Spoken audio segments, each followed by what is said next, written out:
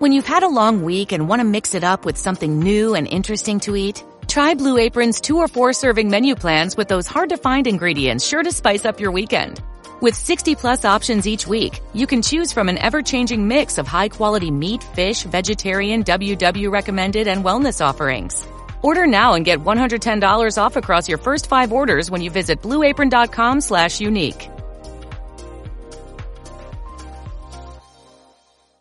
Hey, it's Matt from the Direct-to-Video Connoisseur here. Thanks again for listening to the DTVC podcast. Before we jump in, I wanted to quickly let you know that my new novel, A Girl and a Gun, is available on Amazon now, both on Kindle and paperback. It follows Justin, a successful writer whose past as a scriptwriter for a fetish porn site comes back to haunt him and threatens to derail his career. As he's picking up the pieces, he gets an opportunity to make a movie called A Girl and a Gun with a rom-com star. Justin may have bitten off more than he can chew, though, because she's notoriously difficult to work with. If you're interested, you can find the link on our webpage, along with the link to my first novel, Chad in Accounting. If you have any questions, please reach out, and I thank you for the support. Now, on to the podcast.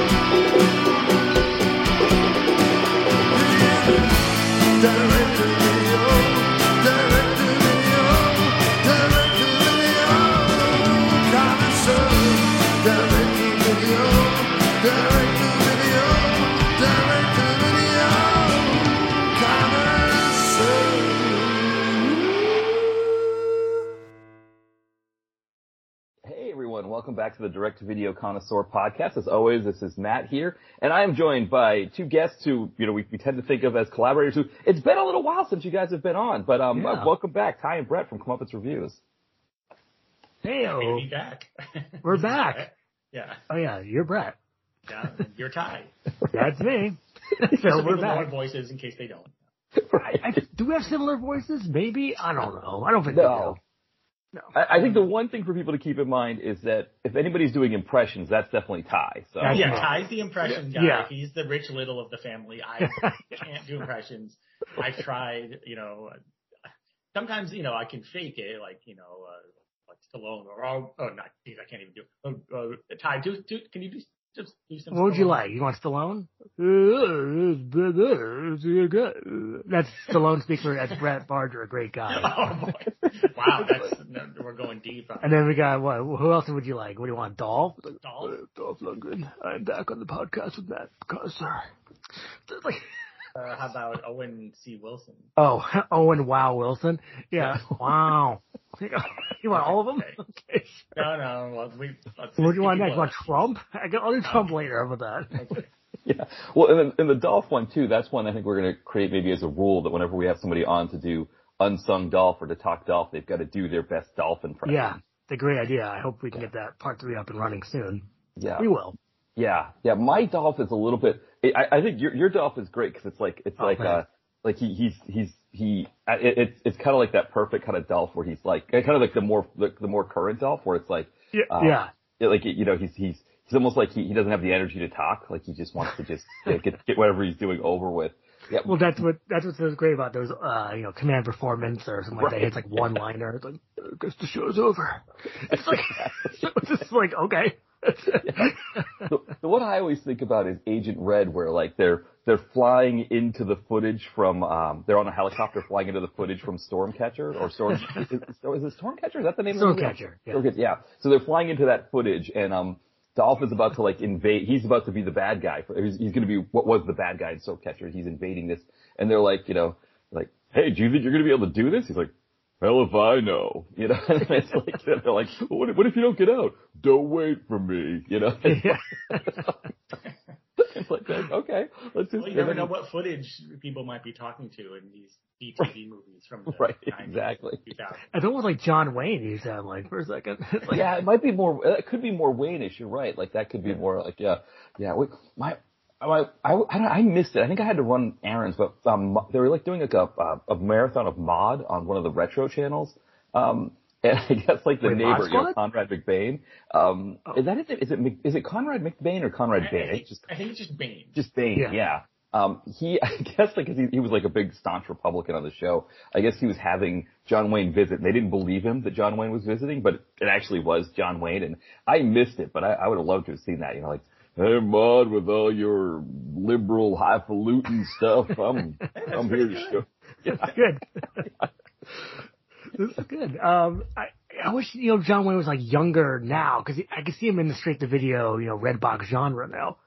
Like, yeah, he would have been great in that Wayne. Chuck Connors kind of thing. Yeah, that'd be had great. a late career, renaissance. If he, was born a little later in time and maybe made it to like the direct-to-video era, he definitely, I think, would have been in these TV movies, kind of like Lawrence Tierney and other actors of an older vintage. I do think John Wayne, almost positive, would have done that. Yeah, wouldn't that be great? And it would be like, I don't know, Dolph Lundgren and who else would be in this movie? Cuba, be like Luke Goss. And, Luke Goss, Dolph Lundgren, and John Wayne. And he'd be in a sit-down role, and he'd be like, the boss of the company, and he'd, and he's in a couple scenes, and he doesn't really do much, but he's there. He's there. He's like, hey, look, it's John Wayne. Wow. Or like Chuck Connors, just throw like some Navy admiral's outfit on him, just like have him. Right, yeah, just like, that's what they did in that Fred Williamson movie. Right, like secretive conversations on the waterfront, right? And he's just Wait, exactly. which one? There's a park bench in front of the Washington Monument, and talking about some conspiracy in the government. That's your conspiracy park bench. It's like and that's kind of funny. That could be like there's people on the bench, and they're like, we have a conspiracy, move. And move. We have to talk conspiracy. So it's like, and then you have like a guy like dressed as an alien, and he's talking to like a military commander, and you have to move out of the way. Yeah, I would love that. Regular park benches. Yeah, there's only one conspiracy park bench. Yeah, that's the one they talk about the conspiracies. But there's like an old guy there's a lot of conspiracies. Right, yeah, like there's like an old guy like feeding pigeons, and these two just show up and like kind of move him away. Like, come on, you gotta go, come on. We have conspiracy to talk about here. Oh, he's a DC local, like he knows. Yes. So he just like he just shows them like a briefcase, and he goes, "Oh, okay," and he gets them. It's like I got it.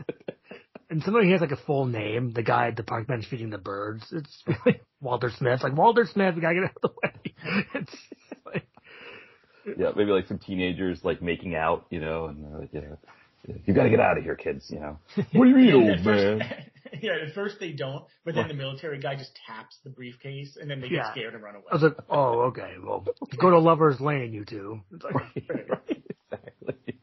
Yeah, the park bench conspiracy thing, it's because it's like how do you not like if I'm somebody who's in a park, now of course the last thing I want to do is get myself embroiled in some kind of conspiracy, but it's going to look pretty conspicuous if like for example, Chuck Connors, a 6'6" man in a Navy admiral's costume, is sitting on a park bench talking to Fred Williamson. I'm going to be like, what are these two talking? There's got to be something big going on. Maybe I need to get away from this because like the last thing you want to do is be like that guy, like the Cary Grant North by Northwest guy who's embroiled in a controversy, in a conspiracy, and next thing you know, you're hanging off the Mount Rushmore at the end of the film. Because you think that maybe the government would have that bench bugged or watched or something. Yeah, they know that there's going to be a conversation there. That would be a fantastic thing in a movie. Maybe we should save this for our next No Subject, the idea of like the conspiracy bench that gets bugged. That could be the title, Conspiracy Bench. Conspiracy bench. Yeah. Right. It's like Hot John Bench. Cusack. John Cusack? Oh, because he sits on a bench and must love dogs, right? Well, no, that seems, it'd be like, I can just see it'd be a DTV movie with him, and on the cover it's like a graphic of him running forward. Yeah. Yeah, and then he would be vaping and wearing a baseball cap. Yeah. Sure. And it's like, because that's what he does now. And it's like, but that'd be perfect because he's trying to be inconspicuous. He's just another guy vaping with a baseball cap. He's like, that's a good point. Yeah, he's a Cubs fan, right? So it'd be like a dirty old like Chicago Cubs hat, and then like the pea coat with the collar popped up, and then Yeah, the vaping, and I think John Cross was talking about this, like the Ramones shirt, right? That's like the Ramones t-shirt because he's still like the cool hipster Gen X guy. Right, he's the say anything guy still. Right. Well, it's kind of like Chuck Connors with his Brooklyn Dodgers cap and jacket. Yeah, I love when he wears the jacket. You know, it's like, okay, that's the best part. Yeah, I was trying to think if he actually played for them or not, because I know he played for the Boston Celtics. I think he may have tried out for the Brooklyn Dodgers and like was in their system or something. Yeah, he was quite a big deal at that time. My wife and I watched The Rifleman because that's on the Sure. Don't make me say it. Don't make me do the thing. And I will tell Rifleman with Chuck Connor. Exactly. Yeah. Well, but before, I don't mean to cut you off, but Ty, we were just talking about how TV shows these days don't say the name of the show. That's true. Like, back in the old days, they would say, The Rifleman, or the show I just watched with Charles Bronson, Man with a Camera. You know, every episode it starts with Man with a Camera. And, and an announcer says the name of the show. Right. We don't have that anymore. TV shows these days don't do that. No, Maverick. We were watching Maverick the other day. They were like, Maverick with James Garner, you know, and it's like, and I think that show was like late 50s. I think like maybe The Rifleman was kind of the same, like late 50s, early 60s. And I guess they must have thought like TV was such a new medium that like, well, you know. Yeah, I think so because it was really kind of a carryover from radio. So like, you know, in radio, obviously you have to say the name of the show because it's audio medium. And they probably had that same mindset. Like you have to say the name of the show. That's just my guess. Yeah. It would be great if they did shows like that now. Like you know, like The Mandalorian, you know, if it was just like, you know, like Jon Favreau. Mandalorian. You know, like, Mandalorian. Yeah, exactly. I can't do a Jon Favreau. But Gina Carano. Right, exactly. Yes. Was starring Gina Carano. Was starring Gina Carano. And News on the march. He's like 100 years old, but he's still doing it. Yeah. Don Pardo. You know. Yeah, Don Pardo. Yeah. Oh, go ahead, I cut you off. No, that's pretty much it. Yeah, but it would be it's one of the interesting things when I watch some of these old shows where it's like some of the things that happen in the shows you're just kind of like, okay, it's kind of whatever, but other things you're like, wait, you know, why don't they just do some of this stuff like they used to, you know, like you know, like watching, you know, Maverick or The Rifleman. It's like, yes, this show kind of just works. It's, you know, it's very, like The Rifleman was always a very simple show, and, you know, it's just Chuck Connors with his kid, and somebody shows up in town and gives the town a hard time, and Chuck Connors has to sort them out somehow within, you know, I guess it was more than 23 minutes at that time because they didn't do as many commercials. But, you know, that idea, it's like, nowadays TV shows, it's like, it's gotta be like, you know, what, like 18 minutes for a sitcom now. That's about it. I don't even get 22 anymore. Well, and there were so many episodes back then. Like they took that plot of The Rifleman and they did it like 600 times. Right. Yeah. And it wasn't like it was like a 13-hour movie, right? Where it was like, you know, like whatever happened in this Rifleman episode didn't affect the other Rifleman episodes. Right. Well, yeah, I look at a lot of these shows, like the one I just watched. You know, I think you want to do some recently seen type stuff. I did watch Dr. Death? Well, yeah, Dr. Death, we could talk about that, but I think more appropriate to the show is The Kill Point. Oh, you just watched The Kill Point, yeah. Yeah, so The Kill Point is like that. It's like 10 episodes? Yeah, it's like 8 episodes, yeah. But it's like an 8-hour movie. It's all one continuous thing. I like a good, you know, arc like that, you know. It's more fun. And it's kind of amazing that they were able to make that like a bank heist / hostage situation 8 hours. Like we've seen that in a lot of 90-minute movies. They took that plot and really extended it. You know, it's John Leguizamo versus Donnie Wahlberg. Yeah. And Grillo. Right. Yeah, and Tobin Bell. It was a good cast. Tobin Bell. So there's a lot of our favorite kind of B-movie actors in there. And there, you know, there's some shooting and, you know, it's very relevant to this podcast and our podcast. Well, the thing about Donnie Wahlberg. No, go ahead. No, I was going to say that as far as recently seen things, I think that's a pretty good one. Yeah. No, I've just been watching Blind Spot. I haven't watched many movies. Now, was Blind Spot the one with the woman who has all the tattoos? Yeah, she has all the tattoos. I'm finally getting around to. I just got to season 3, so. Yeah. My wife and I, we were watching Scrubs. So my wife is a huge Scrubs fan. Like our cat is named JD, and she wanted to introduce me to the show. So we kind of went through it, and kind of like what you're talking about. Scrubs was kind of like a part serialized, part not serialized. Like the episodes tended to kind of work within the 23-minute frame, but then there would be certain pieces that would go over different episodes. So it was like you could watch them out of order, but you kind of couldn't, right? Because it's like, oh, what's going on with Turk and Carla having a baby? Like, oh, they're still pregnant for this episode or something like that. But when we finished it, we were trying to find something else to binge or to watch. And I was making dinner Wednesday night, and my wife's like, I just want to watch like a bad Halloween movie. Like, let me see what I can find. And she found this thing called The Dog Who Saved Halloween. It was like an ABC Family movie, which we didn't know it was ABC Family. We just thought it was on Tubi. We didn't know anything about it, but it had Joey Lawrence as the voice of the dog. And then Mayim Bialik as the voice of another dog. And the basic premise of the movie was essentially ripping off The Burbs. So I remember that movie with Tom Hanks and, Corey Feldman. They just rip off that plot, only there's talking animals who don't actually talk, right? They just talk to each other by, them showing the dog's face and then being like, oh, that's Joey Lawrence talking for the dog to, Mayim Bialik was the other dog. So it was kind of cool too from the Blossom standpoint that you had that sort of Blossom. Oh, is that why? Because now Blossom's back, but in dog form? Yeah, well, no, because it's the only movie they did this in. Like, they never had Mayim Bialik back. And I think actually, so we discovered that the original voice for the dog was Mario Lopez. And so I guess... Good casting. Yeah. They should do that for the Saved by the Bell. Is get Mario Lopez, Mark Gosselaar, Berkeley, everyone that's coming back as dogs. Right. Did the dog say, whoa? Yeah. Or, did the dog still go, whoa, or no? No, that was the problem. Or whatever the dog version of whoa is. It was everything else Lawrence-y except for the whoa. Like, maybe the whoa is trademarked by the Blossom. Maybe NBC owns the rights. The Blossom was there, It's yeah, that's a good point. Yeah, but they might own the rights. Remember, like, Conan O'Brien, when he left NBC, like, he lost the rights to, like, some of his characters, like the big ear of corn guy and some of that stuff. Or, like, what was it, Otis K. Dribbles, or the dog that, or the masturbating bear, stuff like that. I think he lost the rights to those when he left NBC. Well, maybe, the rights to Whoa really go to Jenna Van Oy or Ken Wass. Just like he's in all four. Wow, I'm impressed. You can name more cast members from Blossom. I have kind of a funny Jenna Van Oy story, for when I was going to the University of Maine, they had the UMaine radio station, and you could, like, just sign up and do radio shows there.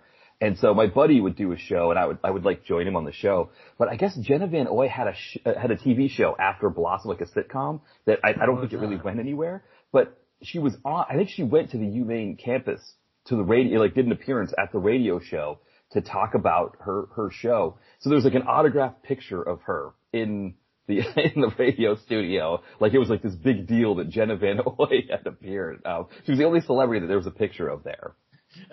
Didn't you watch a movie? It was like a direct-to-video movie, and she's in it. And was it the one with Gosselaar as the evil rapist? Freshman Fall.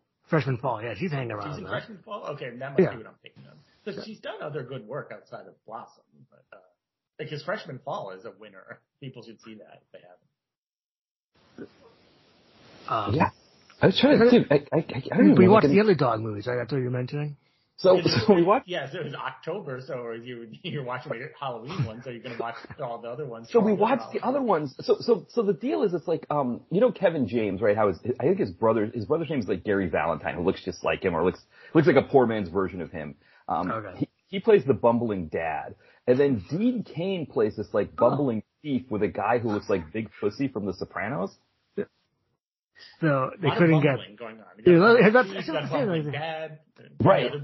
Yeah, it's a lot. Like, for example, the Dean Cain scenes with the guy who looks like Big Pussy from Sopranos. It's a lot of the guy that looks like Big Pussy from Sopranos doing goofy things, and Dean Cain doing the "Would you stop that?" or "Would you give me that?" That kind of routine. Okay, I could see that. Yeah, and there's a lot of farting. Like, that character farts a lot. The big guy farts a lot, so it's a lot of like, oh, big guy farting, and he's got like the thick New York accent, so he's like, I hate dogs. Get the dogs away from me. I don't want the dogs. Yeah, wow.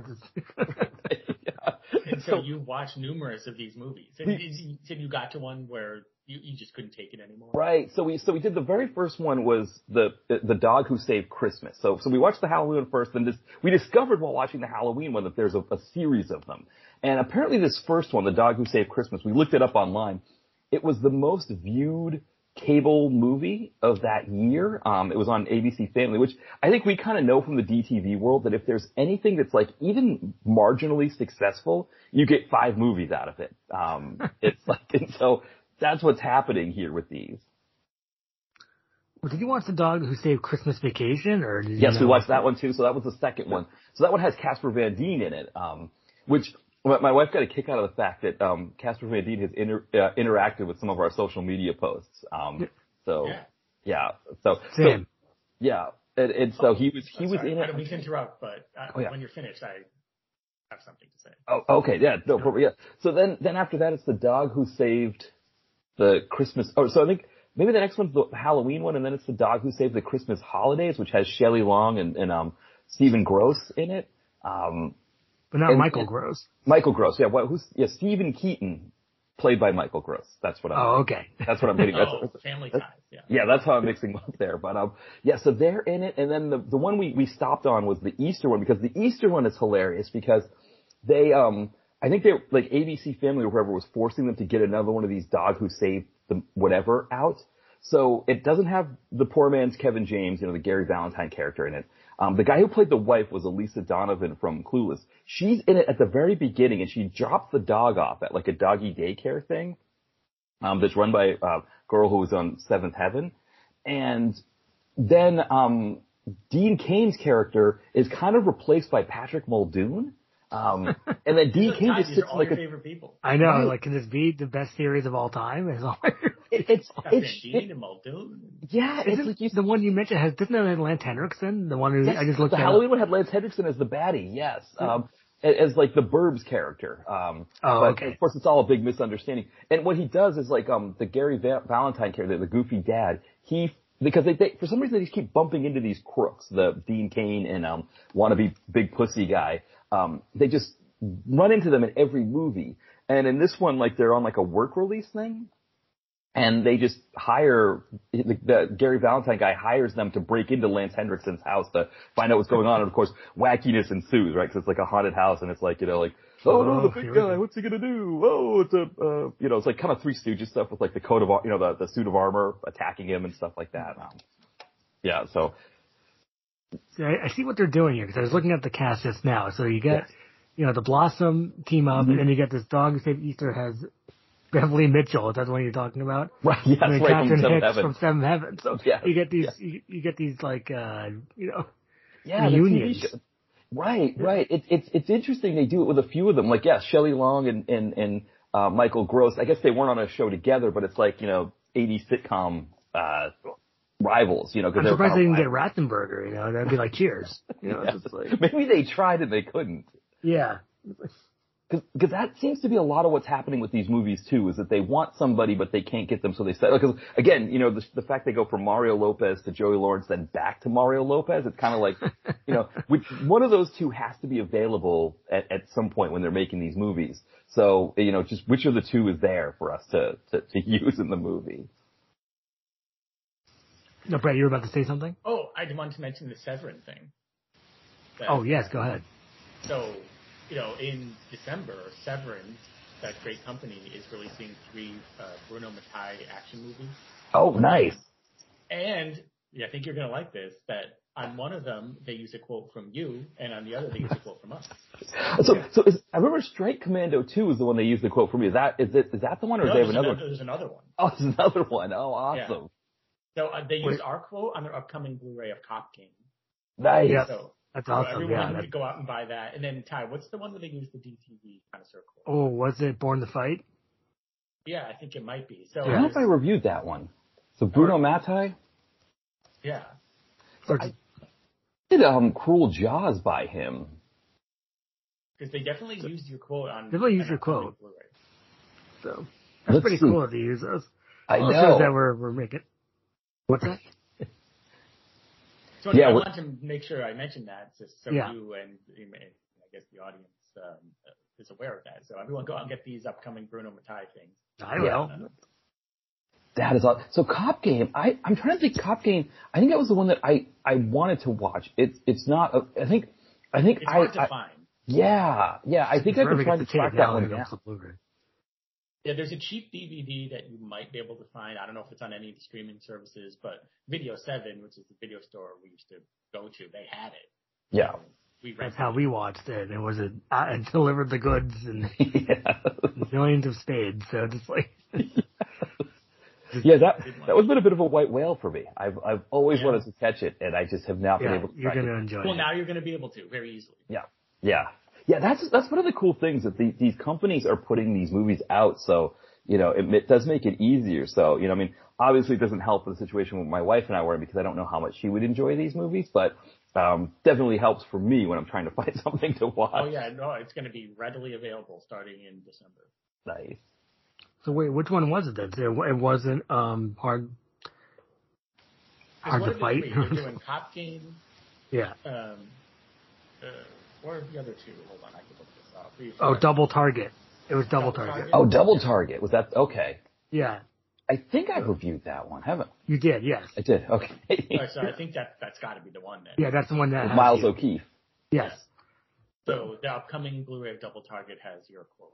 Okay. That's pretty cool. And that's pretty nice of them. That means they obviously go and look at the review. Yeah. So but see, that's what's good about doing kind of niche stuff. Like if they want to quote, they pretty much have to go to us. Because no one else is talking about these movies. So that's a good thing. So they're not listing my review of Double Target on IMDb. I wonder if I did review it or not. They took it from somewhere.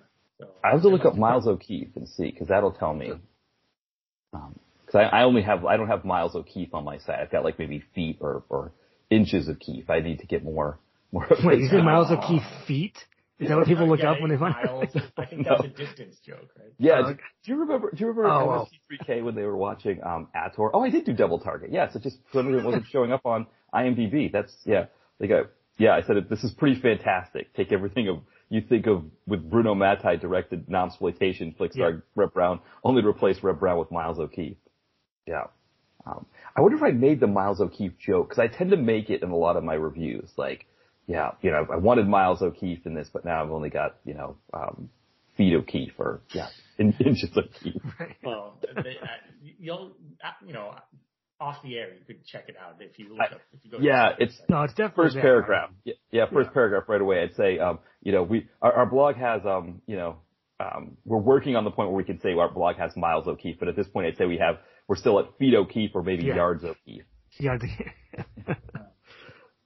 I guess you could talk about our subject. Are you here to talk about Busey? Yeah. No, we're not. Okay. Yeah, it's interesting, as we've been kind of going through our different lists of names and everything, that Busey came up, and I think, a Gary Busey list episode has kind of been overdue, but I think Ty and I were talking about this, that this list was probably trickier than we were expecting. Oh, it sure was. I had a lot of trouble saying this up, but then I realized, let me just go ahead. Yeah, I mean, he's a DTV mainstay. He's been in the DTV world for decades. You'd think it would be easier, but from what I'm told, it's not. It wasn't that easy, but then I kind of just really did a better dive of his filmography. Okay, I got 5. Not a problem.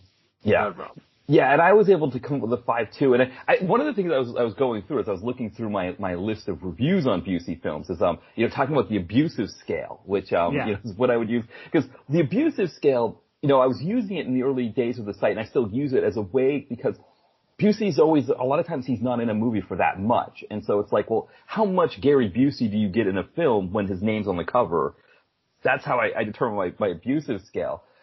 But one of the interesting things is I was trying to think of where the term abusive came up to describe, Gary Busey movies. And I almost think that the term was originally coined for Jake Busey with one of my friends.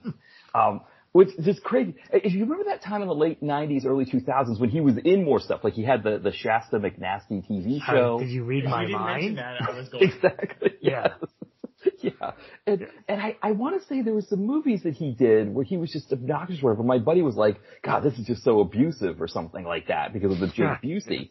And then I just took the term and used it to describe how much Gary Busey was in a movie. But I almost think that was the genesis of the term.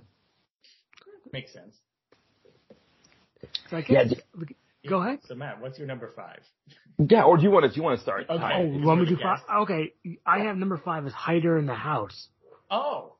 That's one I haven't seen before. Oh, it's really good. Yeah. Yeah. I'm glad you picked that. See, I thought you were gonna stick strictly to more the DTV action type stuff. So I'm glad you picked that. No, I did that because I thought, wait a second, let me start with like a really good one, then get to the silly. just like. Oh yeah, Hider in the House is a winner. Again, it's hard to find. Yeah. It was a movie I was looking for a long time. And I got it from Video 7. Yeah. And it's, how do you describe it? It's kind of, I don't know if you call it a stalker movie necessarily. Well, it's a thriller. Well, the cover's scary. Gary Busey looking through Mimi Rogers' window. It's like, right. It says you can't lock him out. He's already in. Exactly. Yeah. I mean, I don't know how much we're going to talk about here, but Gary Busey is almost like a well-meaning vagrant who lives in their house and weird things start to happen. But is he really the bad guy? It's what's really going on. But it's directed very well. It's a great movie. You would have gotten it off the video store shelf in the 90s, and it kind of delivers those goods. And I would recommend the movie. Because I think Hand that Rocks the Cradle was very popular at the same time frame. Sure. I'm going to say Never Talk to Strangers. Sort of like these domestic thrillers. Yeah, Tied Up Binds. Tied Up Binds, yeah, that's another. Yeah, and a ton of DTV ones, probably Lifetime movies. But this is definitely up there with the best, I would say. Yeah, this looks fantastic. I mean, looking at the names in here, you've got Michael McKean. Carole King plays Tom's mother's voice. So I don't even. Oh, it's also got a Jake Busey as a teenage Gary Busey. Yeah, it's a winner. I would definitely check it out when you can. Yeah. Yeah, that looks very abusive. Yeah. Oh, it is. Wow. It's nonstop. It's nonstop Busey. Yeah. But this is really like before he went really, really crazy. There's that period where he was maybe always a bit eccentric. And then certain things happened and he kind of like went crazy. This is before that, so I think he really kind of cares a bit more. And actually is seen a couple times as almost like a viable love interest in the movie. So there's some good surprises. He wasn't seen as some sort of, out there crazy man thing. It was more subdued. Right. And then how about your number 5, Matt? So my number 5 is Eye of the Tiger. Good choice. Busey as the main action lead. In the review that I did of it, I kind of questioned, like, is it possible for a movie to be too abusive, right? Like, is the abusive scale maybe more like a kind of a thing where it's like, some of the settings on your TV where like 0 is the best, and then, you want to keep like a good equilibrium. And, I still don't know for sure if, but the movie, I think the fact that he was the star of it, that kind of, to me, made it really interesting in the Busey canon. Yeah, because a lot of times he was someone in the background, but he did get some starring roles, and I'm sure those are going to come up. But and that is one, and that's another one that's kind of a standby on cable and in video stores. I've seen it. I have to rewatch it. I mean, I just haven't seen it in a long time.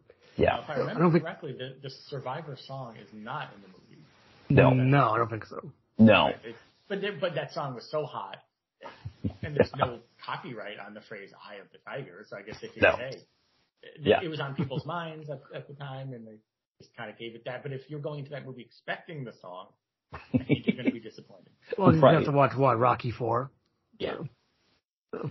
Yeah, and also I don't want to give away for people who haven't seen it, but this film has maybe one of the greatest scenes of cinematic irony that I can remember. And it involves a stick of dynamite lubed up with Vaseline and shoved in a baddie biker's buttocks when Gary Busey tried to get him to talk. Again, I don't want to go any further than that because I don't want to give the movie away for people who haven't seen it. But for me it was. If that doesn't tantalize you, exactly.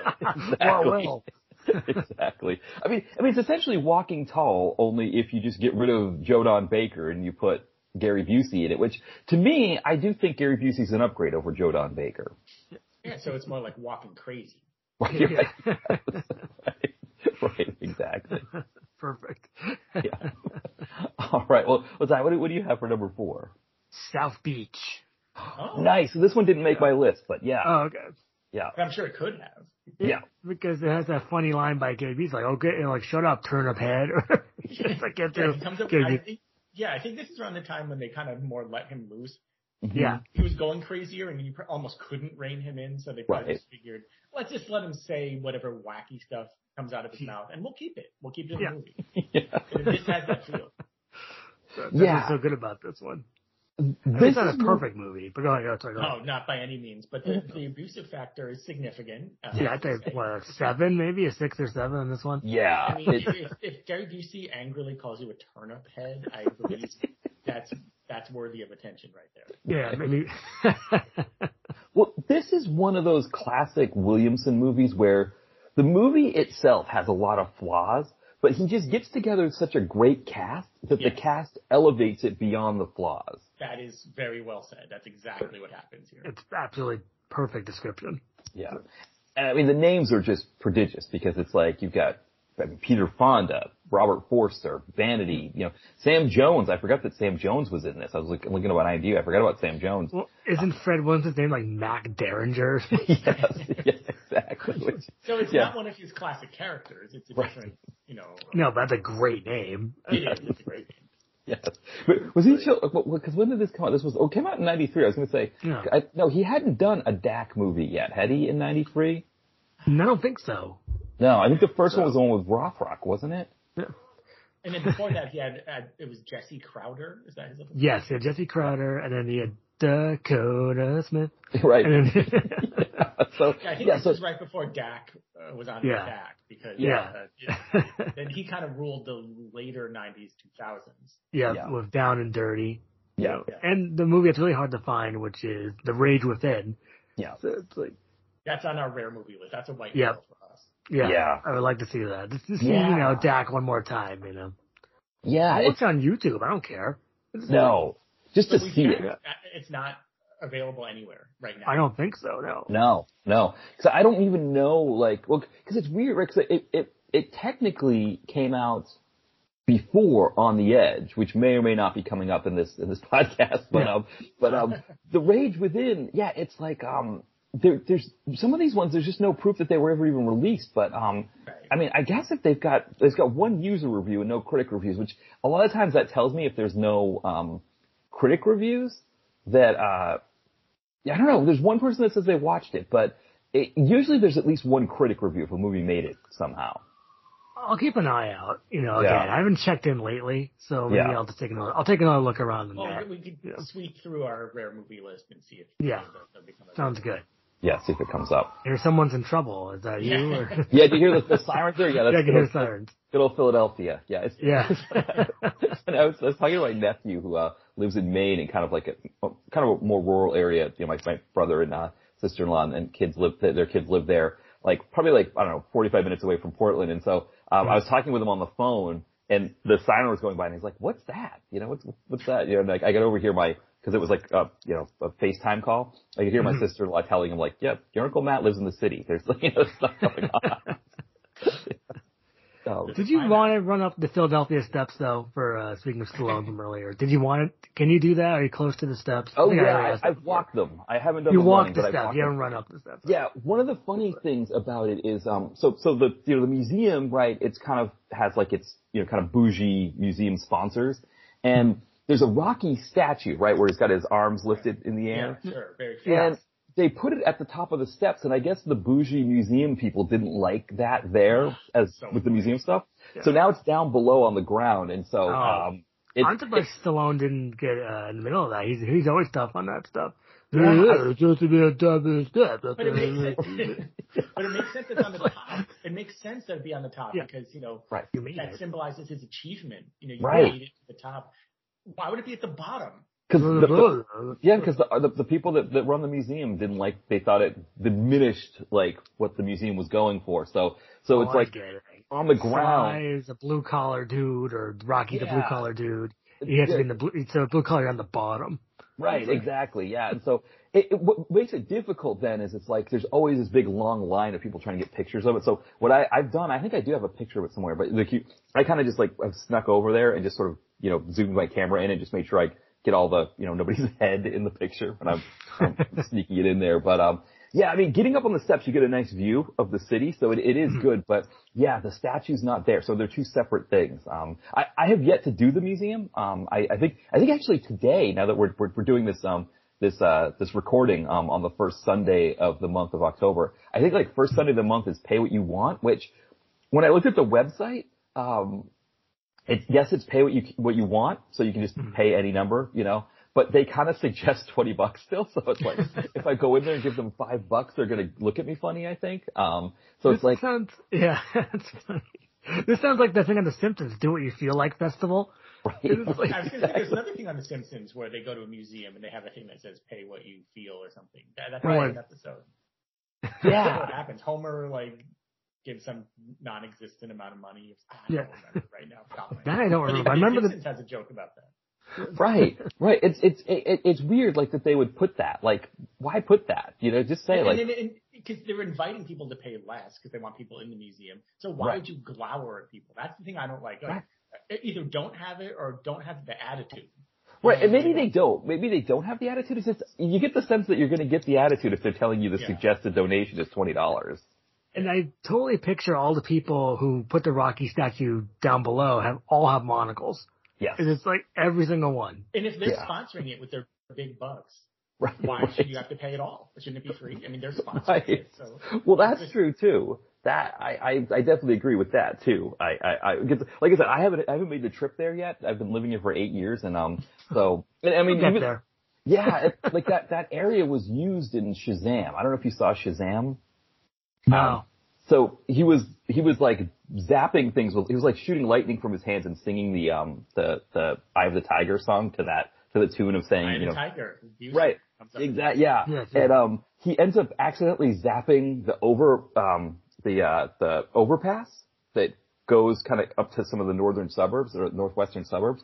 And the bus that falls down is the number 9 bus, and I've taken that number 9 bus up there sometimes. There's a really good cheesesteak place. Probably the best cheesesteak place in the city is this place called D'Alessandro's in the Roxborough area. And the number 9 bus takes you up there. He had to save the number 9 bus. Now, is that the same museum that's in, is it Dress to Kill, Brian De Palma? There's a famous museum. I remember that scene. Was that the same one? It could be. It might be. I don't want to say the wrong thing in case there's people like shouting at their right, exactly. How dare that Brett guy say the wrong museum? Right. It might be a different Philadelphia museum, though. But anyway, I just off the top of your head, I guess. Yeah. I was trying to see where. Oh yeah, no, Philadelphia Museum of Art. Yeah, filming location. Yeah, it's listed. Good. I'm vindicated. Zero. Take that. Yeah. Listeners. Yeah, We're not mad at me. they're not mad. They're great people. Did you know they're a different AIP too that produced the movie? It was the remember there was an AIP before the AIP that we know. Oh sure, it was American International Pictures. Right, so they produced that Dress to Kill. Oh. Yeah. I So forget now. Your number. Did you do number 4? no, so I haven't gotten to my number 4 yet. So I think my number 4 is going to be a bit of a shocker. Okay, I'm ready. My number 4 is Warriors. That is a shocker. That is a shocker. So I'm here's shocked. why. Here's why I picked Warriors. I'll kind of give the explanation. Sure. The movie itself isn't good, right? No. But it's got a high level. Far. Yeah, it's got a high level of Busey and Pare in it, and I loved seeing them together in the movie so much. I was like, I could watch 90 minutes of them running errands, and maybe 90 minutes of them running errands would be a better movie than Warriors. But that's why I enjoyed the movie. You know what? You make a pretty good point. I get your reasoning, but just playing devil's advocate here. Yes. if you get Pare and Busey, isn't it incumbent upon the filmmakers to give them better material? Yes, I agree. As we've been talking about it, I'm wondering if maybe I should have replaced this with another movie that is going to be I get what you're saying. I get what you're saying, but on the other hand, and this is like is it called Killing Season, the one with Travolta and De Niro? Oh, Killing Season, Travolta and De Niro. Yeah. Same thing. You think, okay, we got Travolta, we got De Niro. Okay, and they're like wiping their hands together. Okay, that's it. That's it. No, you have to do something better with these people. Exactly. If that movie, Killing Season, came out in 1995, it would be huge. It'd be like the biggest release of the 90s. But, you know, now 2000. Those two dudes are DTV. Yeah. That's just, and the movie's not great. It had such good potential, too. Such good potential. Same thing with Warriors. I think, Ty, when we watch Warriors, I think you were hyped up for like. It's going to be good. It's going to be good.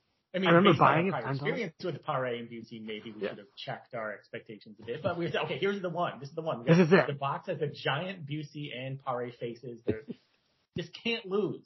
Yeah. And unfortunately, they did. Yeah. But we might talk about this more on our.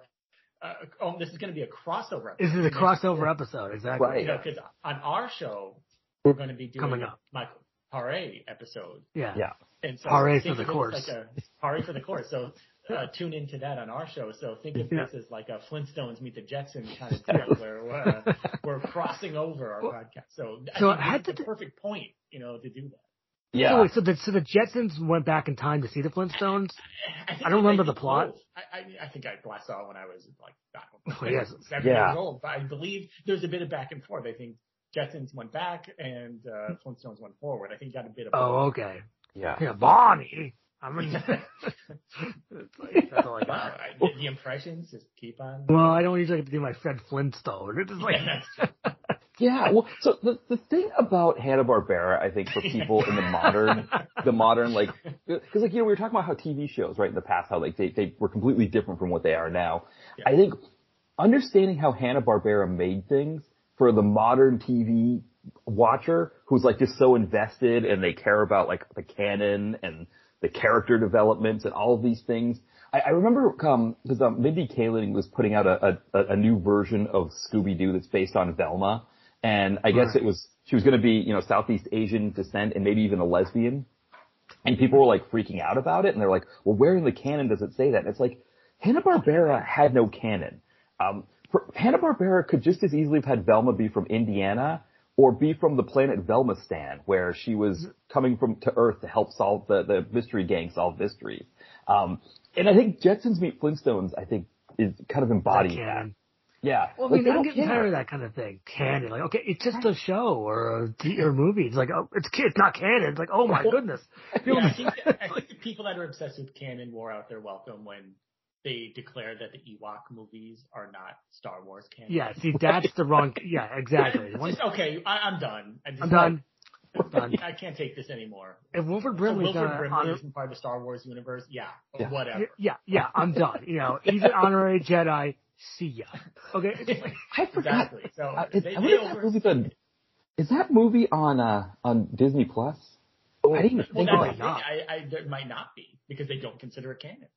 Yeah, I didn't even think because you can't search right because I saw somebody posted this really funny thing on Twitter recently where they were showing how Disney the Disney Corporation owns the Predator, and so they were saying how Disney owns the rights to the Predator and the Ewoks.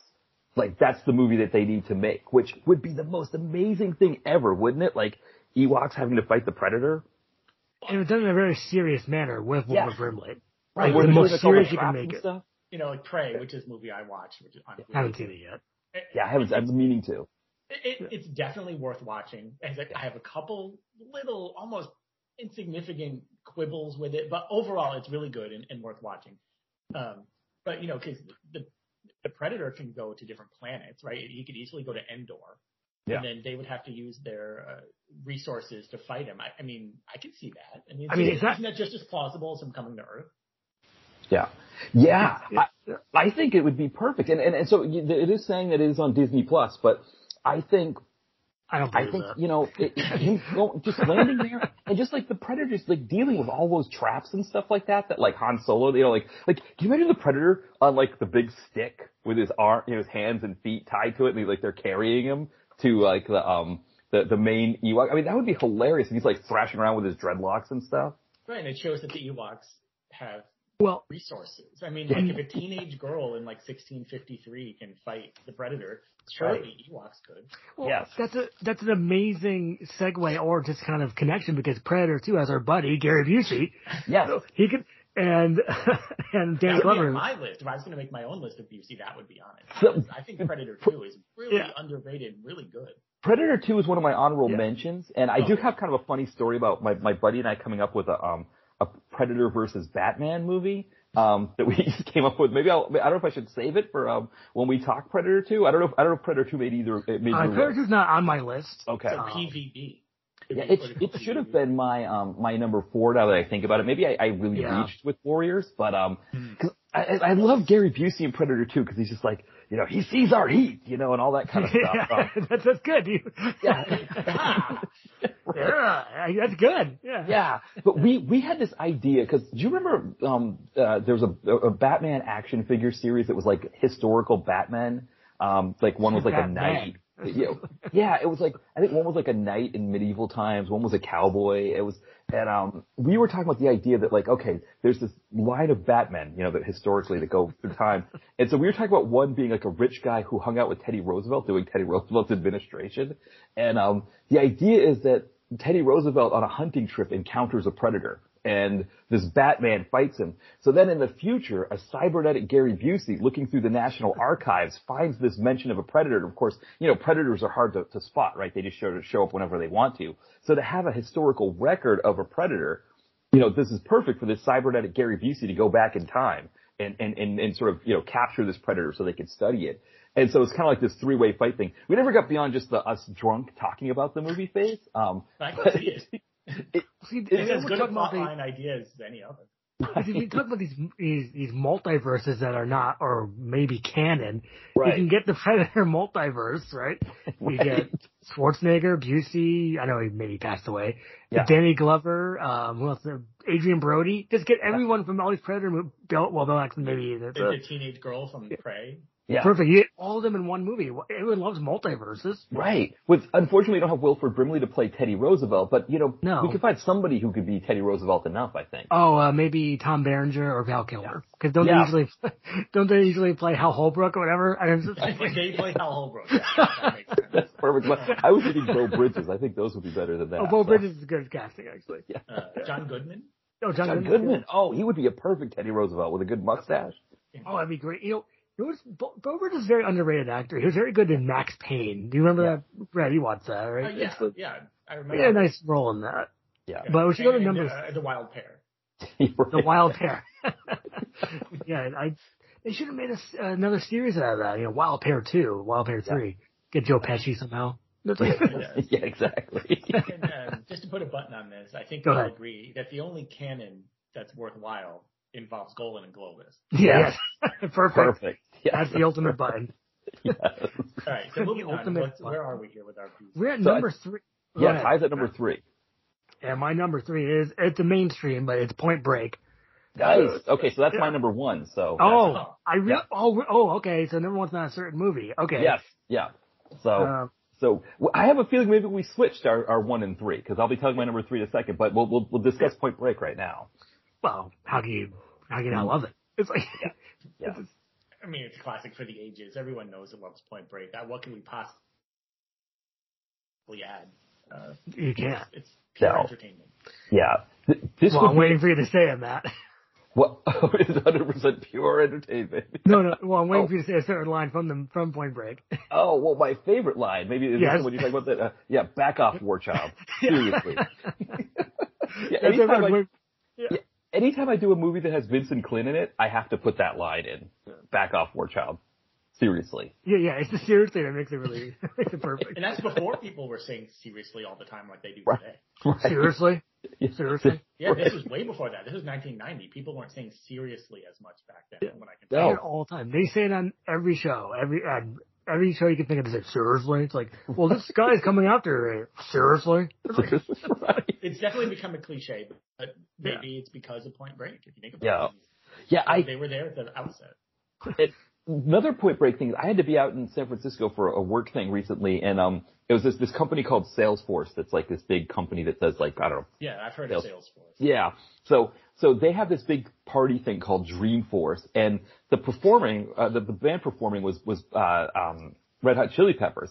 And I didn't even realize as I was watching it, because I kind of cut out a little bit early because I was going to see a Oakland A's baseball game. Oh, they got the Peppers to be there? It's pretty good. They did, yeah. And I didn't realize I was watching, a connection to Point Break, one of my favorite movies. That I kind of, for some reason I slipped that part. I did remember. You might say you shot yourself in the foot. Yes, exactly.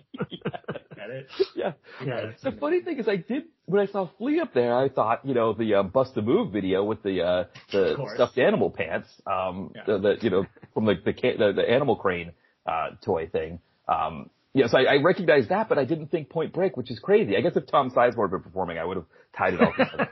Does he perform? Does he perform? Well, I mean, you have a better chance of getting Keanu and Dog Star. Like exactly. I'm like talking about like a band. You know? Yeah. Speaking of the Sizemore thing, so in the early 2000s, when I was in my apartment watching Point Break, it was kind of one of those deals. It was kind of like a lazy Saturday deal where I wasn't really doing much. And I saw that scene where Sizemore pours the beer on his cereal, and I had some Budweiser in the fridge. I was like, why don't I just try that? And it was the most disgusting thing ever. I was like, why did I do that? Like, but like you did it. No, that's the thing. It's you could say it's one of those life experiences. You did it. Yes. Well, I tried to, I tried to cut pizza with scissors like Cobra, but it was all messy afterwards. Right. I figured it has to be cold. Does it be cold? Is that to be cold or is that? No, I did a hot pizza by see, there's your problem. See, I should have doesn't. He probably had that pizza in his fridge for like weeks. You know? Yeah. He was just working too hard, trying to make a living. You know.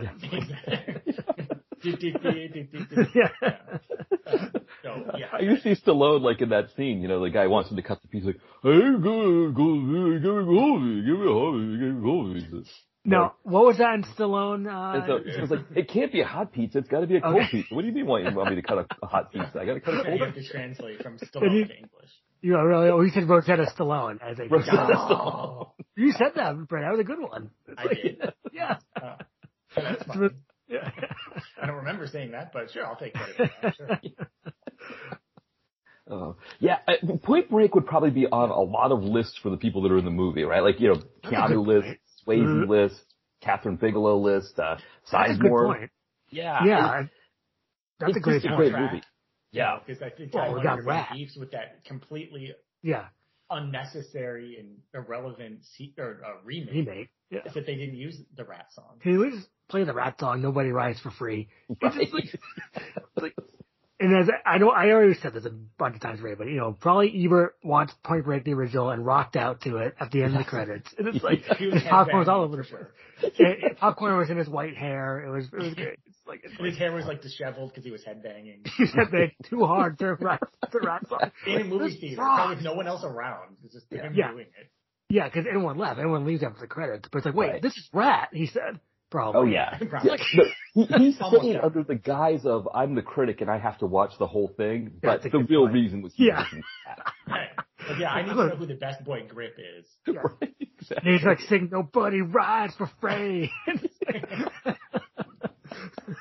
You gotta pay to play. It's like, when you think back, it was 1990. You're watching Point Break in the theater. Rat is blasting out of the speakers. Does life get any better? No, life sucks now compared to that. We don't have anything like that anymore. No, we don't. We really don't. It's like you kick back and you just watch Point Break. I am an FBI agent. It's like it is one of the many movies where Keanu Reeves shouts his job. Yeah. Right. Which he does in numerous movies. I am a Matrix, but it's like he doesn't say that. But in The Devil's Advocate, he says, "I'm a lawyer." Yeah, I'm a lawyer. I win. Don't all right. They're all different practice. Kevin, there it is. I'll do that. That's all I'll do. So we can't forget that that's a Keanu Reeves shouting his job title. Then there's that scene where they're playing football on the beach. That's like a better version of that infamous scene in Top Gun where they're playing football. Yes. Yeah, without the song, right? Without the Kenny Loggins music. Right. I don't know if there is a song. I think it's just them. No, it's just like it's probably like. Now I want to rewatch Point Break. It's so good. Yeah, I watch it every couple of years because it's just nice. so. It's a fine wine. It gets better with age. Yeah. And you talk about the remake. Technically the remake was Fast and the Furious, right? That was the remake of Point Break.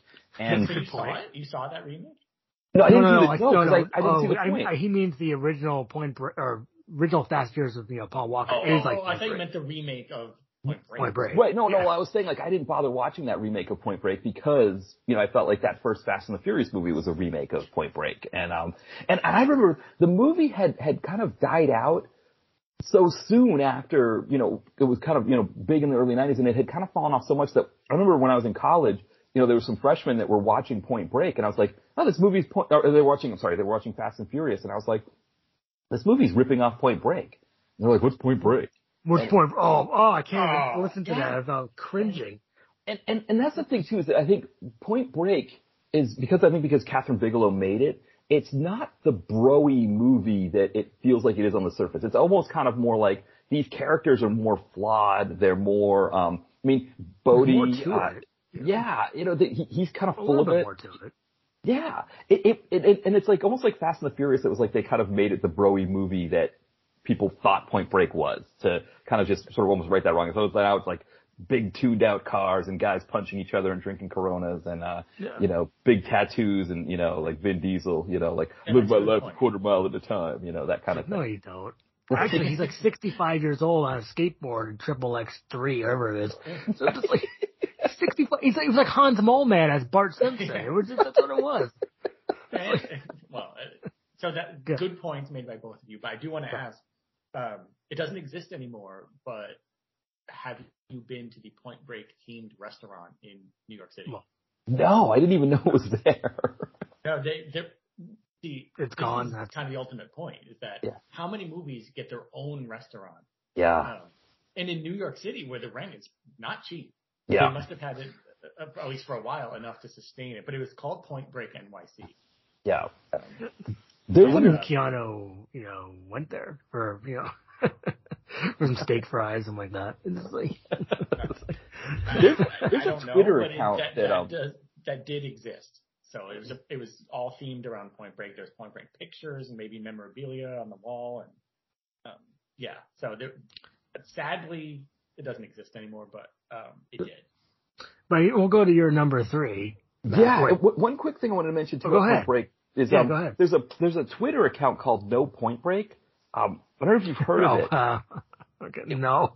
What it no is, Point Break. I don't know if it's a bot. I don't know how it works, but the Twitter account posts the picture from Point Break like every 5 or 6 hours or so, just a screen grab of the movie. Okay. And some of them are fantastic. Some of them I'll retweet because they're just like really, this really great stuff.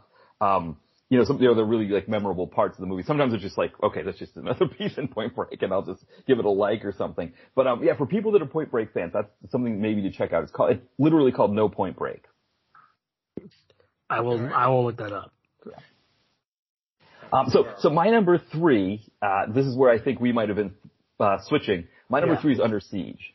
Oh, no, that's not on my list at all. Oh, it's not on your list at all? Okay. No. All right. Okay, this will be interesting when we get to your number 1. So, Under Siege, I think, the tandem of him and Tommy Lee Jones, it's been a long time since I've seen Under Siege. I was called a Point Break, but, Point Siege. Point Siege. But it was like, Under Siege was one of those movies, I think, where, again, it was a Die Hard ripoff, but it was one of those movies that was iconic more for the villains than it was for the heroes, at least for me. It was almost like that about Casey Ryback. Right, exactly. No, but I know exactly what you're saying because they have a lot more pizzazz than especially Busey in it. Yeah.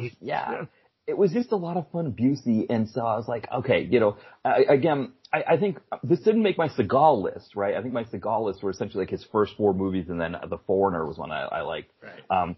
But this is sort of the point, I think, where Seagal does start to fade a little bit, right? This is where I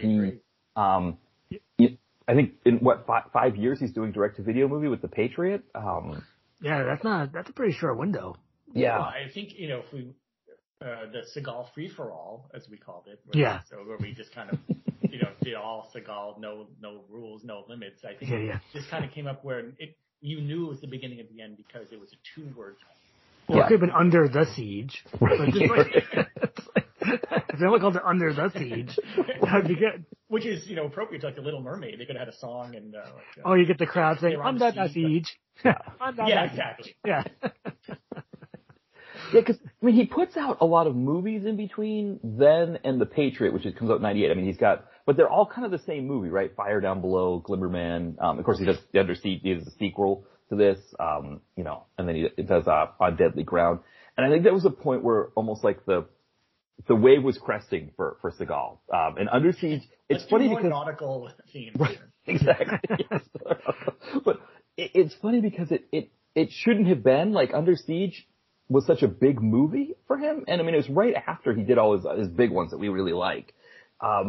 But it wasn't. It was almost like he was believing his own hype or something. I don't know what it was, but I rewatched it last year. I mean, it held up a little bit better than I remembered, but I enjoyed it because with Busey, he had Commander Krill. Yes, right. It's a great name. Yeah, I loved being named Commander Krill. Yeah. That sounds like a street shark. Yeah, is it? It's like. What if I read texted me a picture of Street Sharks, the complete series on DVD? Well, Gary Busey could be a street shark with his interesting teeth. You know, just like. We had a movie called Steel Sharks, so. Oh yeah, that's a boring sub movie, right? Right, it's, exactly. Billy D. Williams. Yeah. As opposed to Under the Siege, which is a sub movie. Under the Siege. I'm calling it that from now on. Under the Siege. Yeah, that's a good point. I didn't realize Under Siege was the first one that was. And I guess maybe you don't count Executive Decision because he's only in it for a minute, but it's like the first one, and it's actually kind of the only one until The Patriot, right, where he goes into just the 2-word titles. And if you notice, they immediately went back to 3 words after this because they went, this shouldn't have done that. No, gotta do On Deadly Ground immediately. What is this then? Yeah. Right below. And the Glimmerman. Yeah. You gotta have Glimmerman is somewhat of a return to form. I think the Glimmerman was pretty good. Yeah. It was good. Even Her Friend on Below was pretty good. And Under Siege 2 is Under Siege 2, but it's just like. They were good, I think, from an action movie, I agree. fun with them standpoint. Yeah. But I think the market was starting to sort of get. I don't know. There's something about Under Siege that's an interesting one from a Seagal because it's like fun for us. Like we enjoy it, and we kind of felt like this thing was going to go on forever. And I mean, is it Exit Wounds is the one he does with DMX, right? And that's kind of like a bounce back for him. And then he just never gets it again after that. I mean, because that was his last to go to the theater. Right. Yeah. And then, or maybe it was Half Past Dead, which I still haven't seen. Yeah, they tried with Half Past Dead to recapture the magic from Exit Wounds, and it just didn't work. I didn't see it yet. I mean, I'm surprised. I thought you'd seen that one. I think we put it in our bucket, Brett. Yeah. So, yeah. The problem is when you're replacing DMX with Ja Rule, it's kind of like the problem that the 2000s had with hip hop anyway, right? Is that we were replacing these big names with not so, and Ja Rule is definitely one of those ones that's like, you're. I mean, like, what's next is he's going to be in a movie with, Chingy. Right, exactly, right. Yeah, like Silk the Shocker. Yin Yang Twins. Oh, that's funny. Yin Yang Twins. That'd be great. Right, yes. Yeah. They should have, all these rappers, like, that kind of had DTV careers, like Mystical and C Murder and all that. Why not the Yin Yang Twins? Right. I think they had a higher profile than them, and there was no limit artists like Silk the Shocker. Yeah. One thing I forgot about Half Past Dead is it has Stephen J. Cannell in it. So Does he tear a piece of paper and throw it over his shoulder? No, I know. I don't remember. While punching Ja Rule. That's probably why I don't remember him because he doesn't do that. I wouldn't recognize him if he. Okay, look at he has to do it with a piece of paper. Right, he did a great job doing that. That's great acting. Yeah. He should have done that on Renegade. A good paper idea because it had to float the right way to go to Stephen J. Cannell Productions. Yeah. So it's like. It's funny watching the A-Team because the A-Team's on one of the retro TV channels, so that's on like 6 o'clock at night. So I'll watch that, and it's kind of funny because it's a younger Stephen J. Cannell throwing the paper, and so he's got a little bit more flair when he does it. I think in those ones. He never did it for Rockford Files. I don't think those were Stephen J. Cannell productions. I think he just created that character. Well, if you're talking about James Garner, which we just were with Maverick. Yeah. Well, I'll go to my number 2. Yeah. Which is The Rage. Okay. Yeah. With Lamas. So that one didn't make my list, but definitely a fun one. Because, it's good because he's nuts in it. He plays, that serial killer or Dacey, instead of Gacy, Dacey. It's like, John Wayne Dacey. John Wayne Dacey. Like, all right, not the most creativity in the naming department, but, you get the point, Yeah, this is it doesn't have enough Busey. I'd give it like a 4 on the Busey scale. Right. But, I mean, it was still pretty... Number 2, so why did you make it number 2? Because it's just a pure fun movie. Yeah. It's just, you got Lamas, you got Busey, you got Roy Scheider Fu. I was going to say, this is the one with Roy Scheider Fu, right? Yes. Roy Scheider beats up Lorenzo Lamas with Kung Fu moves. Albeit briefly. He's 85 years old. Yeah. I mean, the scene is not very long, but what you get is pretty great. It's like just having that like 10-second scene is just like, okay, this is a masterpiece. Yeah, that does pretty much make the movie. Yeah. That's like one of the only things I remember from the movie. I think it's so close to like almost being, as we said in our review, theater ready. It's really close. Yeah, I agree. I think they're really trying for that theater ready feel. It was the closest I've ever seen for a Lamas movie. Was The Rage. Yeah, I do think, because it was Sidney J. Fury is the director. Yeah, he's been in the theater, and you got some good truck chases. You got a good idea of like mine hunters. Yeah, and Kristen Cloak as his partner. This is something. I think if it just didn't have Lamas, I mean, I hate to say it, I love Lamas, but let's just say I had, I don't know, Brad Pitt or Tom Cruise, Schwarzenegger, even Stallone, I think you just would have been a big hit in the theater. Yeah, especially at the time for the 90s. And I agree. This is a movie that like didn't admit defeat as far as being a DTV movie. You know what I mean? It thought it was a theater movie. It thought it was a theater ready movie. It didn't have that down in the mouth feel that some have. Oh, I'm just a DTV movie. No, this aimed for the rap. This aimed for the theater, and it really got close. I mean, like, wow, this is like theater. It's like, so that's a good reason for it to be your number two. Yeah, my favorite part, one of my favorite parts, I mean, there's a few parts. From a Lamas standpoint, my favorite part was when he's like all choked up and like in tears. Yeah, talking about the FBI, it's like, fidelity, bravery, integrity. Those words used to mean something, and he's like kind of sniffling and all that stuff. It's funny, you don't really see him, emotional that much. See, that's why it aimed. That's why it aimed like Lamas. I mean, especially because he was a member of the CIA and CIA too. Right, right. Target Alexa. Target Alexa. Right. Which is a great, those are some good ones with Kathleen Kidmont. Kathleen Kidmont is the new female Schwarzenegger. It's like who's the first female Schwarzenegger? It's like, wait a second. Cynthia Rothrock, I would think. Yeah. My favorite Busey part in the movie, or I think one of my favorites, is when he's got one of these like henchmen or something on his team who like screws something up. When he says to the guy, I wrote it in the blog post, so I have it here. It's like, I'm going to put my foot so far up your ass, you're going to taste my toes. Would you like that? Do you want a taste? And it was like, that is such a Busey line. That is very Busey. It wouldn't surprise me at all if Busey came up with that. Yeah. It's like, do you want a taste? And I just, that's the Busey bit. Yeah, that had to be Busey. Yeah. I mean, and then, I mean, I don't want to give away the movie, kind of to how he gets vanquished in the film, how Lamas takes him out, but it's fantastic. If he does win. Yeah, right. If Lamas doesn't prevail. I mean, there's like all kinds of stuff in this movie that, like you said, you've got the Scheider, part of it. Carradine's in it for 5 minutes. Just like there's David Carradine, just enough to get a tag on the site. Right. Barely in 5 seconds. Yeah.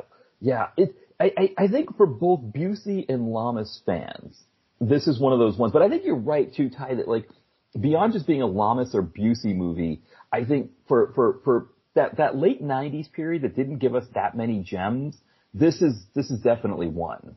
Yeah, I agree with that. That was kind of a fallow period for DTV, and there are some standouts, and this is one.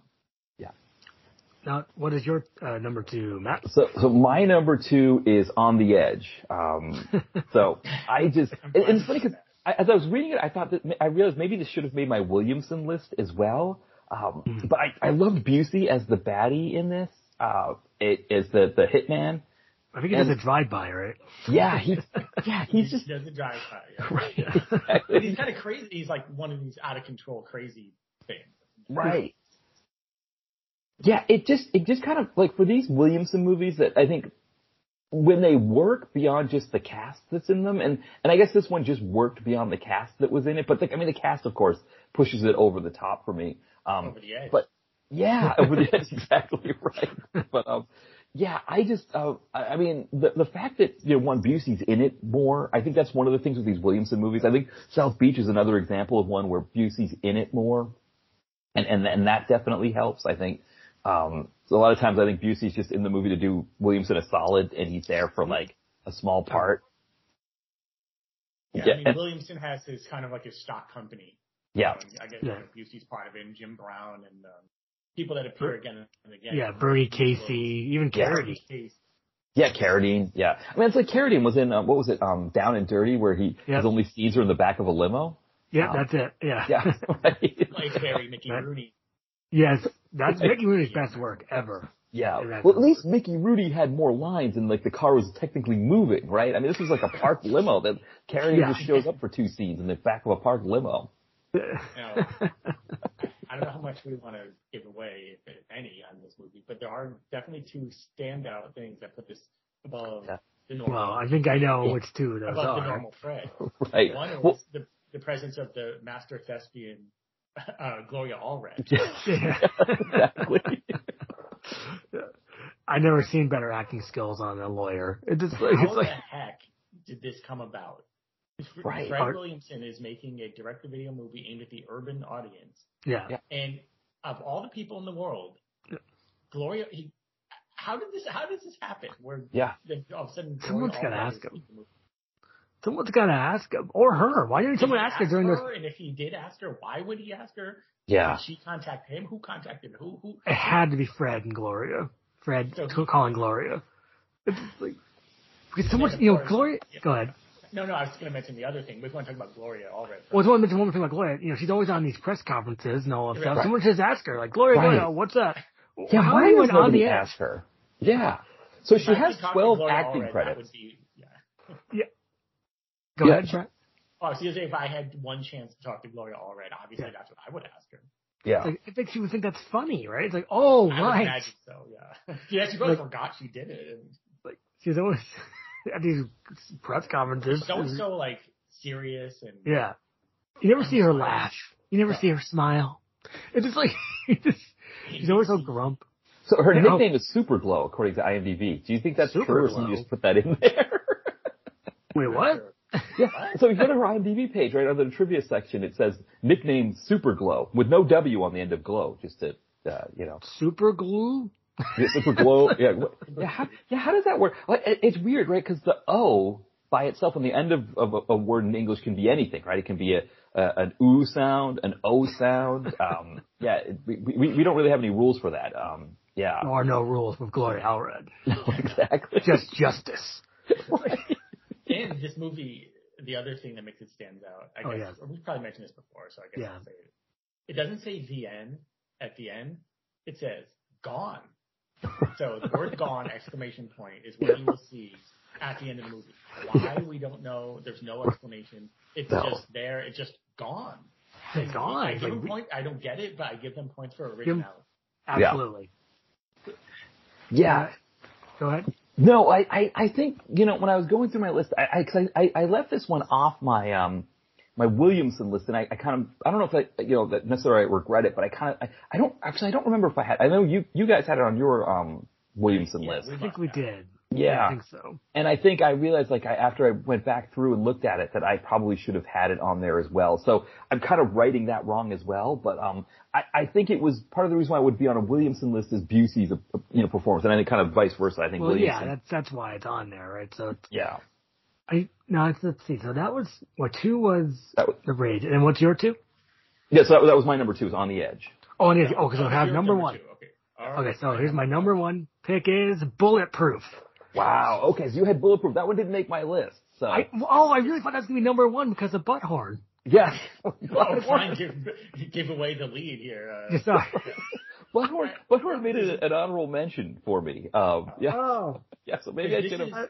This is during that time that we mentioned earlier when he was slightly less crazy in the 80s and was starring in movies. So this is during that period, the Hider in the House period, when he was top lining the movie. It was his name, so he was like front and center. This is a Gary Busey starred action movie. And once again, he has pioneered new vistas in the English language by calling someone, and I quote, a butthorn. Now, what is a butthorn? We don't know. No. Ty, did we rewind that when he first said that? Yeah, we did. We didn't know what he was saying. Like, what? So I think we laughed, and I think he told Danny Trejo he's a butthorn, and then he started shooting at people. That's all. And I'm like, okay, that's enough for number 1 list for Gary Busey. And also, there's that scene where he's in this cylindrical thing, and it's whoa. Yeah, it's like a cylindrical thing of cheese. Yeah, exactly. It looks like a giant cheese wheel, and it starts rolling away. Yeah, that's exactly why it's number 1. And Henry Silva is the evil villain as usual. Was that your cat there? Yes, so he's Yeah.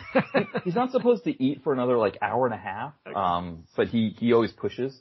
So okay. yeah, we might hear him scratch the door, but okay. he's got to kind of just learn to live with it. So okay. he was in here sleeping when I started the podcast, so he got stuck. He's okay. We're almost done. JD the cat. JD the cat. Yes, he's JD. Yeah, he's this big orange dude who's He's rolling around on the floor trying to scratch underneath the door. So, okay. Because I thought you named him after the Heather Christian Slater character. Yeah, I wonder if the JD from Scrubs was named after that. Because Jen named him after after the character from Scrubs. But he kind of is more like the Christian Slater character for sure. But yeah, we'll go to go ahead. The Butthorn is definitely it's because the Butthorn is also in kind of like after he calls him Butthorn. I think that's one of the things with a movie like this is that you can call somebody a Butthorn and that might be all that happens. But I think isn't that what happens after? Is that like there's like a shootout and a chase and like Danny Trejo throwing grenades out of an ice cream truck and he says it again. Yeah, it's like it there's a certain promise that a movie has to live up to when they use a term like Butthorn. And I think the film at least lives up to that Butthorn. You can't just leave it at Butthorn. I think that's what you're saying, right? Right. It's almost like the Gary Busey way of saying "ready, set, go" or something like that. It precipitates some action. See, this is our deepest conversation ever to date, just about this one thing. Yeah, forget philosophy. This is the philosophy of Gary Busey, which I think he would agree with if he were here. He would have a nickname. It's like because there's that Comedy Central show, I'm with Busey. I watched that show. He never, the guy who hosted never mentions his movies. Like it's a fun movie. No, just, I'm Gary Busey. I'm a fan. It's like, can you mention Bulletproof? Yeah. Can you mention the word Butthorn? Come on. Yeah, please or not. Thanks for that.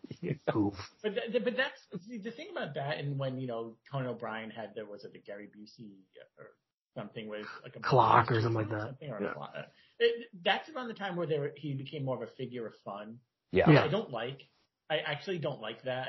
I prefer to remember the times of Hider in the House and Bulletproof, not when he was like basically the. It's kind of a punchline. I was going to say the butt of jokes, but the Butthorn of jokes. I don't like that. But to me, that's not funny. I would prefer to remember his movie career, the good, the bad, and the ugly, especially the good, than have him be the butt of some jokes because of his behavior. Yeah. You make a great point because, so my number one is going to be Point Break, which we've already talked about. Yeah, we talked about it, Looking at our 10 movies that we've chosen, which, we do have some overlap, none of them really fall into that, like, crazy Busey category. Maybe me having Warriors on there, which, again, I think talking with you guys about your list, I'm realizing, like, maybe I stretch with Warriors because I think Bulletproof, no, but that's a good connection to our next episode. Yeah. I like that you put Warriors on there. You went out there. You put yourself out there with that. That's good. Yeah. But, like, Bulletproof, it's like, I kind of had it as an honorable mention, and I think, I think you both make a great point that there was a period where Busey was not just a quick cameo in a film to just be crazy and like I think it was National Lampoon's movie that I reviewed where he's just like some crazy witch doctor because the movie takes place in caveman periods and he's just making goofy faces, which I got a kick out of, but it's not the same as him in Predator 2 saying, he sees our heat, that kind of thing, or getting something like that, like, you don't think of him as a goofball, a joke. Right. You're like, okay, he's silly, but it's still a little bit more grounded for the most part. Right. Yeah, and he was more eccentric, I guess. Eccentric. That's a good point. Eccentric, not like a complete crazy person. For sure. I mean, he was never not quirky, as far as I know. But and he helped elevate Point Break to its classic status, I think. Yeah, so, I mean, he's a big help with that. Yeah, I mean, I love the scene where he's saying he's pitching his theory to Keanu Reeves about it being surf wax. And they look up what the wax compound is used in, and they find out that it's mustache wax as well. And, Keanu's making fun of him about it, like, hey, like, maybe some dude is, like, waxing his mustache, and then he goes and robs some banks. What do you think of that? And, and Busey's like the sane one in that situation, right? He's like this guy that, I mean, yes, he's eccentric in that movie, but he's the one cracking the case, right? That, like, even Keanu can't see what's going on here. that, he loves the danger with Bodhi, Right, exactly. It becomes addictive. Definitely. Right. Which is exactly what happens in The Fast and the Furious, right? Only it's like some other actor with a mustache who's playing Busey's part saying, "It was Toretto the whole time, Scott Walker. You should have known." It's Scott Walker, not Paul Walker. It's right. Scott Paul Walker. Yes. Yeah. Scott Walker. The Scotts and Pauls and like Stevens and Michaels. I just kind of get them all. Well, there's Scott Conn and Paul Conn. Yeah. If everybody was just Vin, it would be a lot easier. That's not his real name, from what I heard. Right. Vin Walker, Vin Diesel, Vin Busey. Yeah. So Gary Busey, though, of course, you always remember Gary Busey. So it's like, yeah. I think my brain can only handle so much. With the Scott Conn and Scott Eastwood. Does anyone know the difference? I mean, I can't tell, and they're both pretty weak. So it's right. It's the victims of nepotism, not really. Yeah, no, I don't know their fathers. Just like that would be. Yeah, it's funny nobody has made remember there was a movie that came out that had like all of the brothers in it, and it just had their last names across the top, so it was like, Swayze. Yeah. Oh. Was that what it was? It was one of those, it was like a real bad direct-to-video where it was just like, Swayze, Stallone, I can't remember what the other brother was. Death Ray. Death Ray. Yes, that's the one. Yeah. And you were seeing like McQueen, Swayze. Right. That's right. McQueen and Norris. Yes. Those were the four. Yeah. And it's got a picture of is it Don Swayze? Am I right? Don Swayze, yeah. Yeah, for some reason I had it in my head that he was Dwayne Swayze, and I think there's like you really post. Mixing up. Yeah, I think there's post where I refer to him as Dwayne Swayze in the blog. But yeah, I mean it's like Don Swayze in particular because he looks like Splinter from Ninja Turtles, and so it's like they show these pictures of him, and he's like so not Patrick Swayze. I disagree. It's like what? Honorable mentions? No, I do not. So that's the list. Yeah. So mine, I mean, Bulletproof we talked about, Predator 2 we talked about. Another one that's kind of like it's not an honorable mention because the movie was good, because the movie wasn't good, but I just like Busey in it was a Slapshot 2. It's a horrible movie, and I don't know if you've seen it. It's the slap. Stephen Baldwin. Stephen Baldwin, right? So it's like it's like the beginning of the movie has like the Hanson brothers out there fighting, and Stephen Baldwin doing the you guys are so wacky kind of thing, and it's like none of that stuff works. But Busey plays this like faith and family kind of character who buys the Chiefs. He creates this like Harlem Globetrotters version of hockey. That like sort of shakes up the hockey world because it's kind of a travesty, which is weird because I don't understand why it's a travesty in hockey, but it's not in basketball. Like, I think you can do all kinds of trick shots in hockey and stuff like that. It could be fun. But yeah, Busey's character is just so great in it. And, recently Tom Brady had a movie coming out and somebody was... He has a movie? Yeah, he has a movie coming out. I don't know what it's supposed to be about or anything, but somebody was saying like, it's going to essentially be, Ed, right? With, Matthew LeBlanc and the Chimp. Yeah, and then Slapshot 2. And so I replied to the person who posted. It was like some radio personality in Boston. I replied to the post and I was like, if Tom Brady makes a movie that has a chimp and Gary Busey in it, I'm definitely watching it. So I have a hunch it's not going to have either, but if it just had Gary Busey, that might be enough to get me in the door. Well, I mean, go ahead. Oh no, I was just saying, as a big hockey fan, I kind of liked Busey being in a hockey movie, but the movie itself is just atrocious. Yeah. I'll keep skipping it. Yeah. Brett, any more final thoughts? Yeah, I don't know if you guys so you had no honorable mentions, so you're no, just the list. It was hard enough to make the list. Yeah, I think the final thought might be where we were talking about his older movies and sort of the pre-crazy thing. Yeah, I think that's what we should remember. Yes, I agree. Did you want to say anything about Latin Dragon? Oh, well, yeah, Latin Dragon. Yeah, Lorenzo Lamas gave DC and a guy that kind of looks like a Latino version of Ray Romano. Check that out. It's goofy fun. That has the distinction of being my first Busey post on the site, actually. That's the first one I ever rented a Netflix disc, so we haven't. Wow, so a lot of milestones there. Yeah, great milestones for Latin Dragon. It's like for the movie that it was. Ray Romano doing Kung Fu with Raymond Romano. Yeah, I'll do and because we were talking about those no limit actors like the Shocker and everything. Yeah, who would Ray Romano be? Go ahead. Well, no, I was going to talk about Hot Boys. Oh, Hot Boys. Oh, yes, you forgot that Gary Busey's in Hot Boys. Yes. Or Gang Law, as they say in the UK. Which makes a lot more sense because they probably saw that. Wait, this one's called Hot Boys? Wait a second. Yeah. It's like, I don't know, that doesn't seem right. I never thought of that before. Like, they're probably like seeing that on the shelf and imagining like Right Said Fred, I'm Too Sexy playing in the opening. Like, Gang Law is a better title, probably. Well, Hot Boys was like a rapping thing, so it's like. With Chase on the Case, you've got your Lethal Tender. That's true. Yeah, it's Jeff Fahey and Gary Busey. It's Die Hard in a water plant. Yes. Yeah. That was a good one. Yeah, that one wasn't bad. It kind of meandered a bit, I think, but overall it wasn't bad. I forget. Busey was in DC Cab. That one's another. Yeah, that's a great one. Yeah. Yeah, that's a fun movie. Obviously, we know he's in Lethal Weapon, so that's so we know that. I didn't even mention Highway. So he's worked with David Lynch. Let's not forget about that. Yeah, The Firm. Yeah, Firm. Yeah, a great career, and he's still working, kind of. So it's like, that's great. Yeah, I mean, and we'll connect this back to our next episode, which will be Michael Paré. Yeah, we'll talk about words again, probably. Because we kind of have to, because this is like a part one crossover. Right, exactly. Yeah. So people need to tune in to our next episode, which is our next episode, right? Yeah, it'll be. We'll record what's that, Brett? Oh, I just want to make sure the scheduling is on track, so that it is. It is our next episode because we record all this stuff out of order all the time. So I just want to make sure. Yeah, maybe we can post it almost back to back in a way if we can. Yeah, I'm going to try to get this one as the next one for me. So my next one's going to be on a few days from now as we're recording. Oh, okay. So, yeah. So ours probably won't be posted until October 15th. Yeah. But that's close enough. Yeah.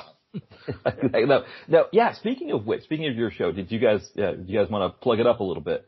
Oh, yeah, sure. What do you want me to say? Shoot up to plug us? Yeah, it's become an inadvertent. Inadvertent catchphrase. Kind of like butthorn. Right, exactly. It's our butthorn, yeah. Okay, so comeupwiththese.net is the website, and then we have the podcast, and that's everywhere. You can get your podcasts. Yeah, so just type in Comeuppance Reviews into the internet. You'll find us. Yeah. And, Ty Action Rocks is the Instagram where you can find me, and Ty Comeuppance on the Twitter, but no one usually messes me there. So it's like, but that's about it. I mean, when I posted a New Kids, so. Oh, right, because you have an original VHS of the New Kids. I have an original one, yeah. So James Spader as Dutra is the best. But that's about it. And those are our plugs. Thanks again for having us on. Oh, if you have plugs, you have your own plugs. No, well, I'll mention too that in the description of the podcast, I'm going to put the link to the Comeuppance Review site, and I'll mention that your podcast is on all the main podcatchers. I do iTunes for it, which we were talking about this yesterday, Ty. Like, my phone is set up that the podcast that I'm subscribed to, it's supposed to give me a notification when a new podcast, drops? The podcast drops? Yeah. You didn't get one? Yeah, and so you message me like, hey, usually when you message me, I'm like, oh yeah, maybe sometimes I'm already on it, or whatever. And no, it was like, I think maybe my phone wasn't refreshing properly or something. Oh, that happens. It's classic technology. Yeah, but I did listen to it. I thought it was a great episode. Oh, thanks. Numbers. 2 + 2 = 10. Yes. Yeah. Oh, good. I was wondering I'm happy to hear that you enjoyed it. Yeah, and I think so. So you were talking about numbers in movies, and one of the ones you mentioned on that episode was One Man Force with that, which is one of my all-time favorites. I'm trying to remember what episode you guys discussed that in a previous one because you mentioned the movie in that one, but I think it was. Yeah, we did all the one movies. Like one is the loneliest, or actually number. That's right. I know the official title, but Matuzak, right? Matuzak, yeah. But that's the episode we talk about all the one movie. One Man Army, One Man Force, Man Out, something like that. That's right. That is, I can see why that's one of your favorites because that epitomizes everything 80s action. Is and could be and should be. It's like the perfect movie. It really is. I think for people out there, I think that's the one movie I think that we talk about that doesn't, the people that listen to our podcasts or check out our sites, I think it's the one movie that they haven't seen or they're like most likely to have not seen. And there's just nothing bad, I don't think, in that movie. It's perfect. I watched it a couple years ago and it delivered again. It was really good. Yeah. No, right down to him just like holding a 2-liter bottle of Sunkist and like drinking it like the rest of us would drink like a 20-ounce bottle of Sunkist. Yeah. It's just like that. Those even little touches like that were just so amazing. I can't agree more. Cobra so great with the little touches like with the cutting of the pizza with scissors. Yeah. It's the details that make it. Yeah, it's all about the small details. Yeah. So that was when you were mentioning. I mean, some of the other movies you talk about are great in that episode. So I always love how you guys group movies that way because thanks. Yeah, the titles, like we were talking about, Seagal titles with the 3-word titles, but a lot of these titles they just it's almost like they kind of just stick things together, and it's always kind of funny to like see them all piled up together like that, where it's like 10 movies that all have one, a certain word in the title. Yeah, it's fun. Yeah, we have a bunch of those coming up. I think we have Tiger or something like that. Too much. I won't say that. That's all I'm going to say. Tiger. That's right. Yeah. Tiger. The word Tiger might be coming out. Yeah, that's it. We won't see anymore. We have a lot more. So. Yeah, perfect. Well, plugs on my side. Just the site dtvconnoisseur.blogspot.com. And, still the same 2 books out too, if anybody wants to check them out, A Girl and a Gun and Chad in Accounting. And of course I'm on all the main things as well, either as a DTV Connoisseur or DTVC. So, and all the links are on the site as well. So. Great. Yeah. But, thank you guys for coming out. This was a lot of fun. I think, Busey's always fun, isn't he? Yeah. Yeah. You gotta love him. Yeah, because you get infected by the spirit of Busey. Yeah, it's cheerful. He's always very upbeat. You gotta give him that. Yeah, we try to be upbeat about him. So that's what we were. We weren't dour. We were very upbeat. So exactly. I guess we'll talk to you. We'll see you next week, basically. We'll see you next week. We talk about Paré. Hopefully might be tougher, but we could carry on this upbeat spirit. When we will. About Michael Paré. Yeah, we will. So for people listening to this, keep an eye out for Comeuppance Reviews' podcast coming probably in the middle of the month of October. Yep. That will have and of course, if you're listening to this well after that, then it's already been posted. So perfect. Who knows when people are listening to this? Exactly, it could be listening 10 years from now. Right, exactly. Yeah. So, but we're going to be doing some Michael Paré, right? Is it? Yeah, Michael Paré. Yeah, I've seen some trailers where they refer to him as Paré, but I've always thought of as Paré, like the song Olare. It's like Paré. Yeah. Well, you saved that one. Mark. Yeah, I'll say it's not Michael Pear, we know that. It's not Michael Pear. It's like, we'll make fun of that next week. We'll mention all this next week. Yeah, no problem. But we'll talk. Thanks again. All right, thanks again, everybody, for listening. Talk to you. Oh, bye-bye. Bye-bye.